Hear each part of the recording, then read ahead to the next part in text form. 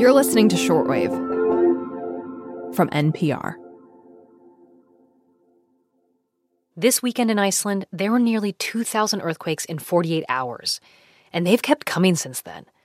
Seismologists are watching to see if a volcanic eruption is coming next. I have spent a lot of time in the past few days checking the news, checking Twitter. I've actually got a little iPad on the wall in our house, and we got it on the live stream video cameras that are pointed at potential eruption sites. I've been checking almost hourly to see if it has started erupting. Diana Roman is a volcanologist at the Carnegie Institution for Science, and she says this area is seismically active. It's experiencing earthquakes pretty regularly. There have been about 20,000 in the region since late October. So it's been going for a few weeks now, but just this past Friday night, it picked up very strongly overnight, and so it's really changing just in terms of how intense it's getting over time. Most of them have been too small for people to feel, but the biggest have reached a magnitude of 5.0, which Diana says is pretty big for the kinds of earthquakes scientists usually see at volcanoes. And they've been accompanied by something called ground deformation. The ground is basically swelling, moving upwards in some places and actually moving downward in other places. Most of the time when this happens at a volcano, it's so subtle that you might not even be able to see it with your eye. So we're talking about, centimeters or millimeters of deformation that can only be picked up by instruments. But in the past few days, it's actually been pretty intense, up to 1 meter of the ground dropping in certain areas, tens of centimeters of the ground moving up in other areas. A lot of people don't think in meters, but that's 3 feet of ground deformation. That's scary. And very quickly.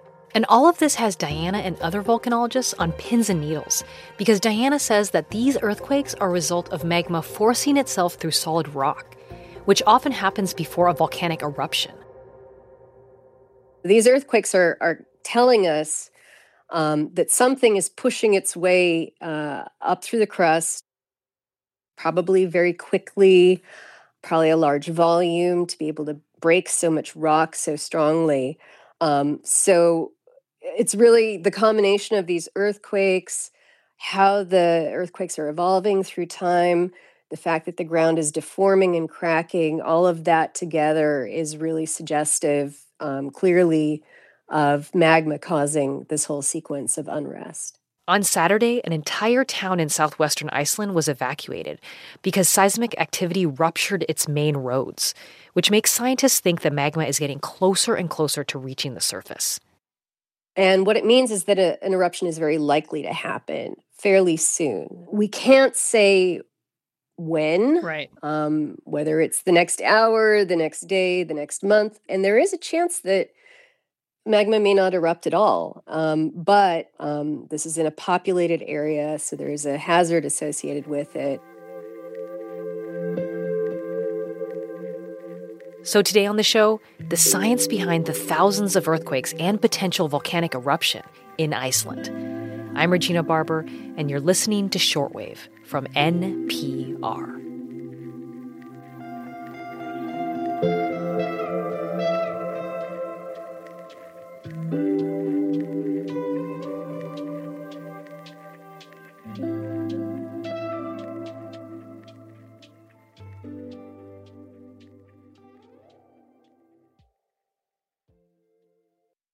This message comes from NPR sponsor Comcast Business. Is it possible to get business internet you can really rely on? It is with Comcast Business, keeping businesses of all kinds up and running with a network powered by 99.9% reliability. Plus, advanced security to help outsmart threats to your data, and 24/7 customer support to help anytime. With Comcast Business, reliable business internet isn't just possible, it's happening. Restrictions apply. Actual speeds vary. Support for this NPR podcast and the following message come from Easy Cater, committed to helping companies, from nonprofits to the Fortune 500, find food for meetings and company events. With online ordering and 24/7 live support. Learn more at easycater.com. At this year's Oscars, Oppenheimer took home the award for Best Picture, Emma Stone and Robert Downey Jr. also picked up wins, and Ryan Gosling brought the Kenergy. For a recap of all the highlights, listen to the Pop Culture Happy Hour podcast from NPR. Diana, we're talking to you at 6 p.m. Eastern Monday evening, and right now there's a series of earthquakes still happening, right? But before we get into that, let's talk about plate tectonics. I've learned recently that Iceland was formed by divergent plates. What's a divergent plate? So it's a divergent plate boundary. So basically the Earth has a crust, a solid crust, and it's broken up into a dozen or so major plates, fragments. And a divergent plate boundary is where two of those plates are into contact, but they're moving away from each other. So the ground is kind of spreading around Iceland. It's creating more crust. And that's a situation that occurs commonly in association with volcanism. So the East African Rift is probably the other obvious divergent plate boundary where there's a lot of volcanism. Iceland, though, is a little bit unique on Earth because not only is it a divergent plate boundary, but it's also got what's called a mantle plume or hot spot coming up beneath that place where the plates are moving apart. So you're saying that magma is coming up between these plates. Tell me a little bit more about what a hot spot is. So a hot spot is a place where there's a plume of magma that's coming from somewhere within the deeper parts of the Earth, within the Earth's mantle, and it's basically streaming upwards. And so these hotspots can form volcanoes even in the middle of a plate. So the Hawaiian hotspot is a very famous example. That's a very active volcanic system that's right in the middle of a plate, not at one of the boundaries. But because there is this big plume of magma coming from the mantle, it's basically able to kind of create volcanoes through the crust as the crust moves over it. So you get these chains of islands that kind of go in the opposite direction of the way the plate is moving. So it's kind of stationary and builds a certain type of volcano. So this is the other element of what's going on in Iceland in terms of its tectonics. Okay.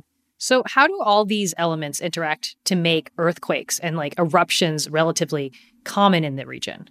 Well, first you have a big supply from the mantle plume of magma, and then you have plates that are moving apart, which makes it easier for magma to get out to the surface. You know, you're basically creating a pathway passively for that magma to come up through the crust.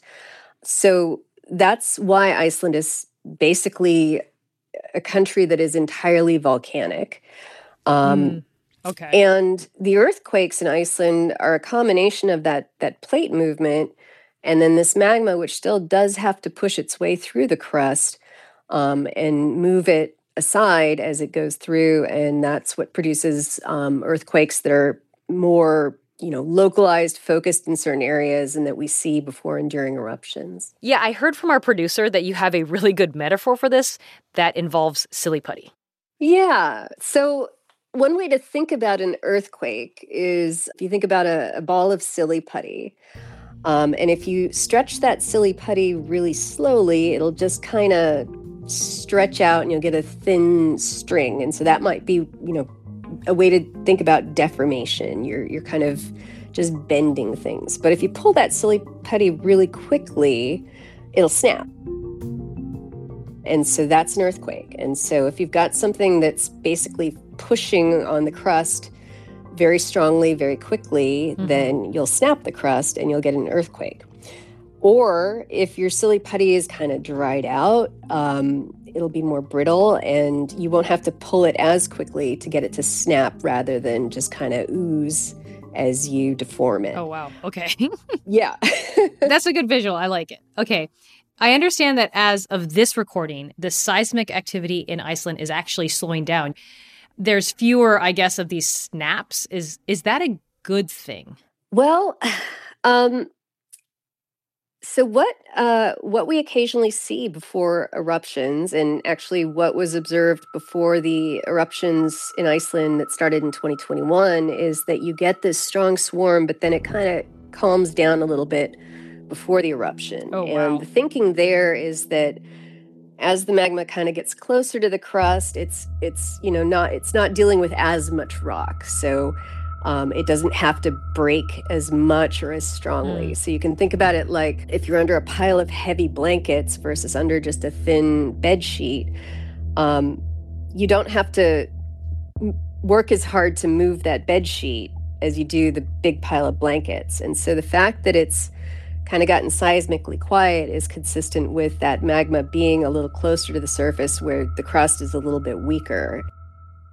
And like I said, this is something that was observed before the past eruptions at Fagradalsfjall, which is nearby, things got quiet as the system got closer to the eruption after the initial big swarm of earthquakes. Right. And to that point, to get a little technical here, the thousands of earthquakes that have happened so far, they're a swarm of earthquakes, not aftershocks. And I think there might be some people out there, when you say a series of earthquakes, they might think aftershocks. So could you give us just a quick definition of like a swarm of earthquakes versus an aftershock of an earthquake? Right. And this is actually an important distinction that we make, especially about volcanic seismicity. So the simple difference is that in a swarm of earthquakes, the largest magnitude event is not the first one. It happens somewhere in the middle of the sequence. Whereas a main shock aftershock, you get the big one, and then every earthquake that follows it is lower in magnitude. So that's not a swarm. So it's a bit of a subtle distinction, but it actually is one of the things that we observe in volcanic systems, that they don't follow that, tectonic process of big one followed by smaller ones, which are aftershocks. Right. Okay. And so my last question is, are there any open questions for you as you continue to monitor the situation in Iceland? Well, I think one of the big open questions right now is about the hazards if this system does erupt. And so Iceland it's a hot spot, which is typically more like effusive lava flows, not big explosive Mount St. Helens style eruptions.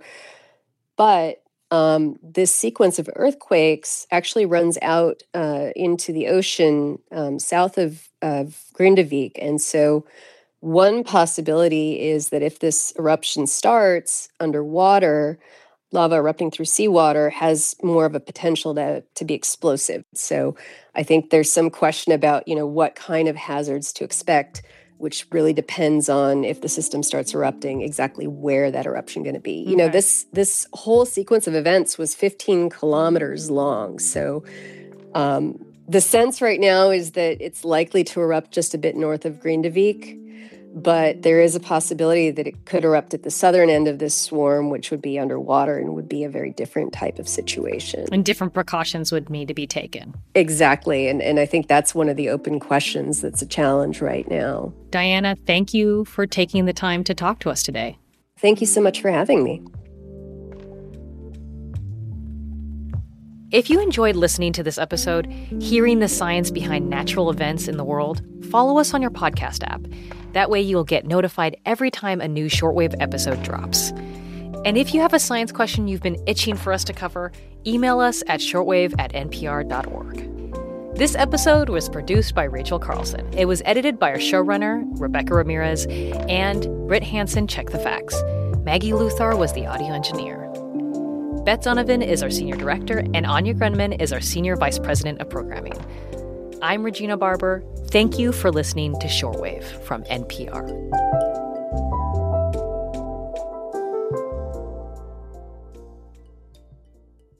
You got these names down. Good for you. I get coached by my Icelandic colleagues. Oh, good. They sit you down and look you in the eye, and they're like, say it again. Say it again. And then they give up. This message comes from NPR sponsor ShipBob. ShipBob's warehouse management system can improve your efficiency, allow you to grow faster, and save you money, all through one WMS platform. Get a free quote at shipbob.com. Ever feel like you missed the big point of the last movie you watched? At Pop Culture Happy Hour, a podcast by and for pop culture addicts, we'll talk about the latest and greatest culture in depth. For talking points for your next happy hour, check out Pop Culture Happy Hour, 4 days a week, only from NPR. Think of all the things you can do in 10 minutes or less. Scroll through social media, check your bank balance, make a sandwich, or learn about the surprising economics behind all these things. The Indicator from Planet Money is a quick hit of insight into the economics of business, work, and everyday life. Every weekday in less than 10 minutes. Listen now to the Indicator podcast from NPR.